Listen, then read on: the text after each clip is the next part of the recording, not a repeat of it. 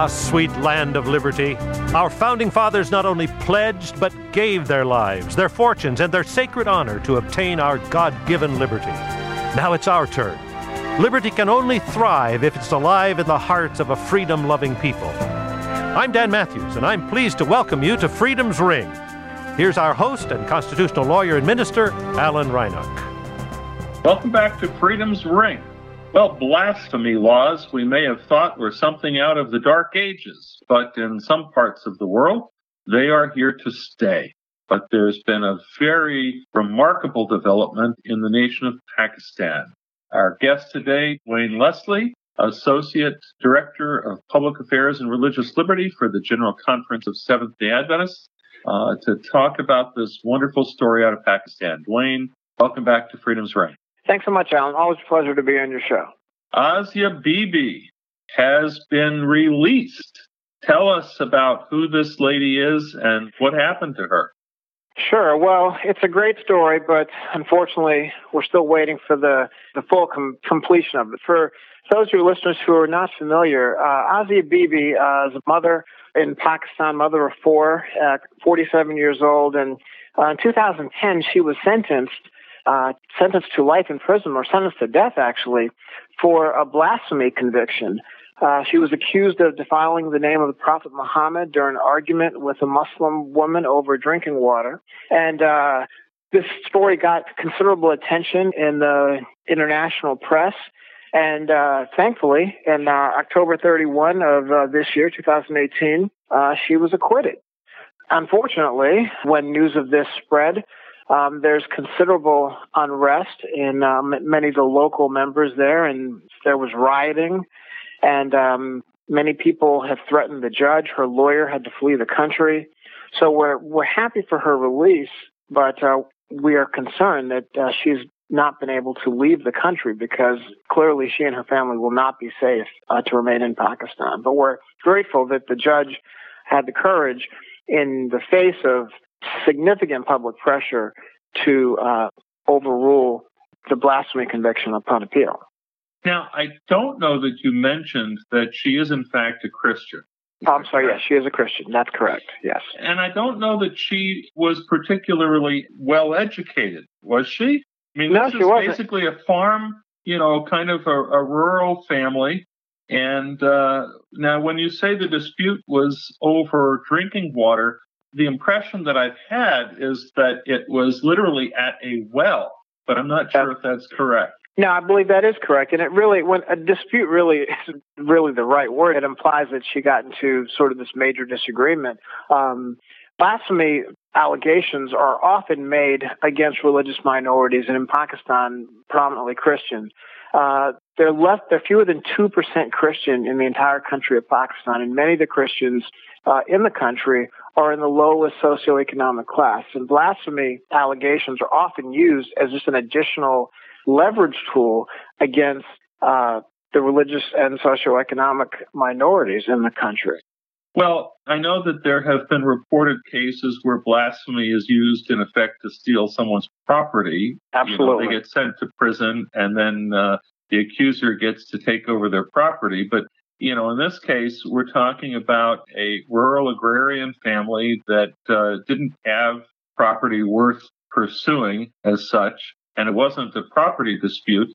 It was really just someone being offended that she's Christian. Now, you mentioned the courage of the judge. I think wasn't it a 3-judge panel of the Supreme Court? That is correct.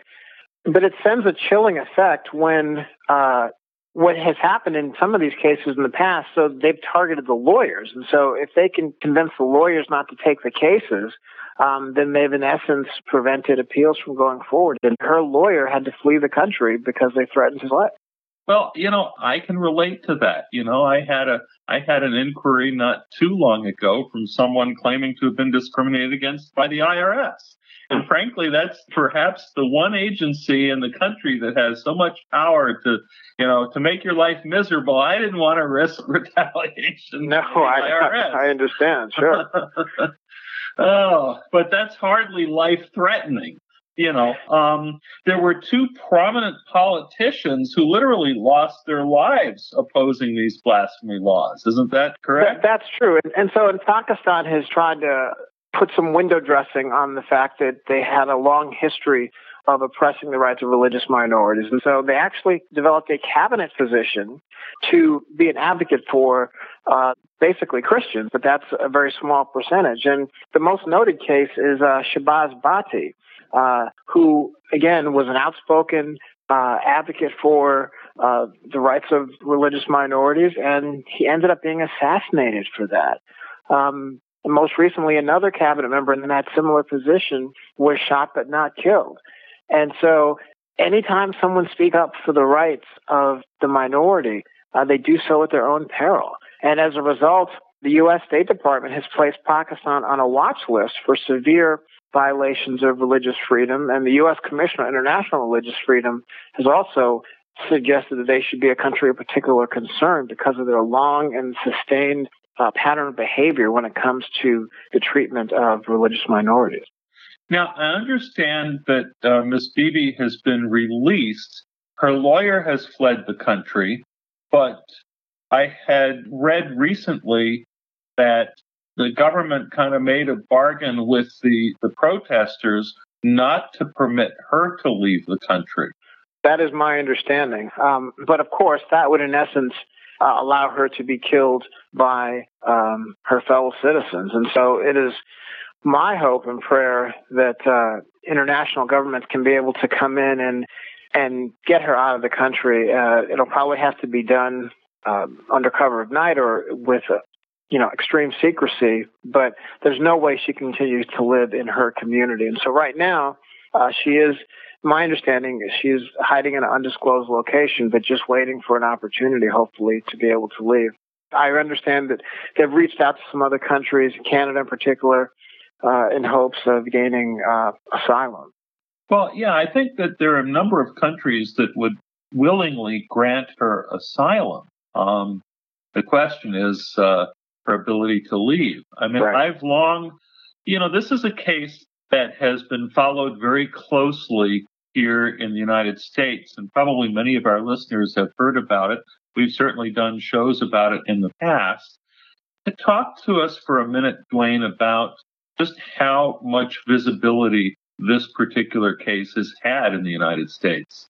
Well, this case has been talked about, as you said, Alan, quite a bit because it's such a compelling story. You have a mother, I think she's approximately 47 years old right now, with at least 4 kids. And, you just think about someone who wasn't trying to create any trouble, wasn't trying to overthrow the government, simply being a Christian, sharing her faith over at a local well. And now that meant she would possibly have to lose her life. And so it really rallied. She was a very sympathetic individual. The human rights community got involved, and really the Free Asia Bibi became sort of this watch cry. But another point to remember is that while her case has gotten significant publicity, there are many others who were involved. And just to briefly mention, I've been involved with a case of a young Seventh-day Adventist by the name of Sajjad Masih, who similarly is facing life imprisonment under a blasphemy conviction in Pakistan right now. And I've been working on this case for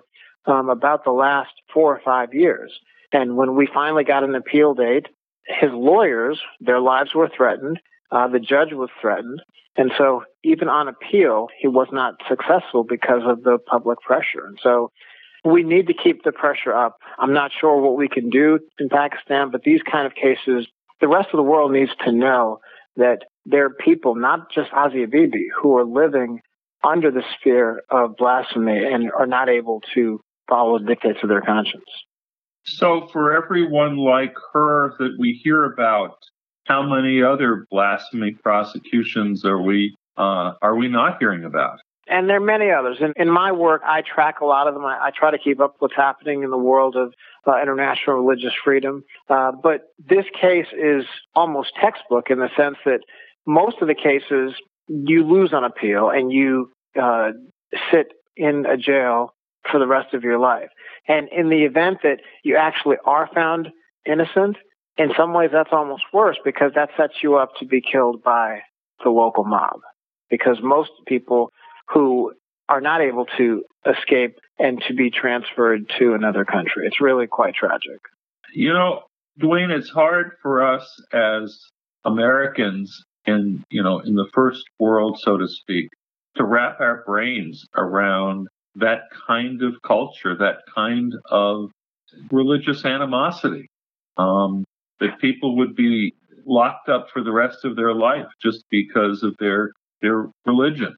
Absolutely. And I think when you look at a country like the United States where, which was founded on basically freedom of conscience and freedom of religion, we find it hard to believe that expressing a minority religious viewpoint would subject you to personal harm. And so that's why these blasphemy laws, not only in Pakistan, but many other countries around the world, are so damaging, because that basically prevents someone from articulating a minority viewpoint. And so I was actually pleased to see in a country like Ireland, which hadn't been enforcing their blasphemy law, but it had been on the books, just recently, in October of this year, they had a public referendum and they voted to eliminate the blasphemy law that was on their book in Ireland. But there's several other countries with blasphemy restrictions on their books. Well, we're going to do another show about blasphemy laws in Europe, because they still do exist in Europe, a holdover perhaps from ancient days. But, in the case of the Seventh-day Adventists that you're working with, I'm just curious. I mean, there's blasphemy and then there's blasphemy. I mean, there's, preaching the gospel and publicly proclaiming Jesus as Lord, for example. Right. And then there's publicly denouncing Islam in some way, or the prophet. So in a sense, all that is considered blasphemy is not equal. I'm wondering, are people being prosecuted because they are overtly offensive, or in the case of your Adventist client, is it really just for being a Christian or expressing Christian faith, or what's in? Well, I think in many times now, I think you mentioned it earlier at the top of our show, where sometimes people use blasphemy to take something that you have. In my case, with the client that I've been working with, it was a situation where at trial he was accused of sending a blasphemous text message, which of course should be easy to prove. At trial, the witness who said they received the text message recanted their testimony at trial. There was no text. The witness recanted the testimony, but the judge was afraid of the mob that was outside on the courthouse steps. So even though there was no evidence, my client was still convicted, which is outrageous. And it was simply because there was an individual who wanted something that he hadn't. It actually was a love triangle, because he was interested in Sajjad's girlfriend, and so he used this false claim of blasphemy to put young Sajjad in jail for the rest of his life. And I think that's outrageous. Wow. Well, that really is quite a story. Our guest today has been Duane Leslie. We've been talking about the reversal of the blasphemy conviction of Asia Bibi in Pakistan. We're out of time. Duane, thank you so much for being with us on Freedom's Ring today. Thanks, Alan. As we close, we want to remind our listeners here at Freedom's Ring, we don't just talk about religious freedom, we help folks suffering religious discrimination, especially in employment. Please check out our legal resources page at churchstate.org. That's churchstate.org. Freedom's Ring is also available on SoundCloud, on iTunes, wherever you listen to podcasts. And don't forget, friends, freedom is not free. Be informed, get involved, join the North American Religious Liberty Association, producer of Freedom's Ring, on the web at religiousliberty.info. This has been Freedom's Ring. I'm your host, Alan Reinach. Until next week, let freedom ring.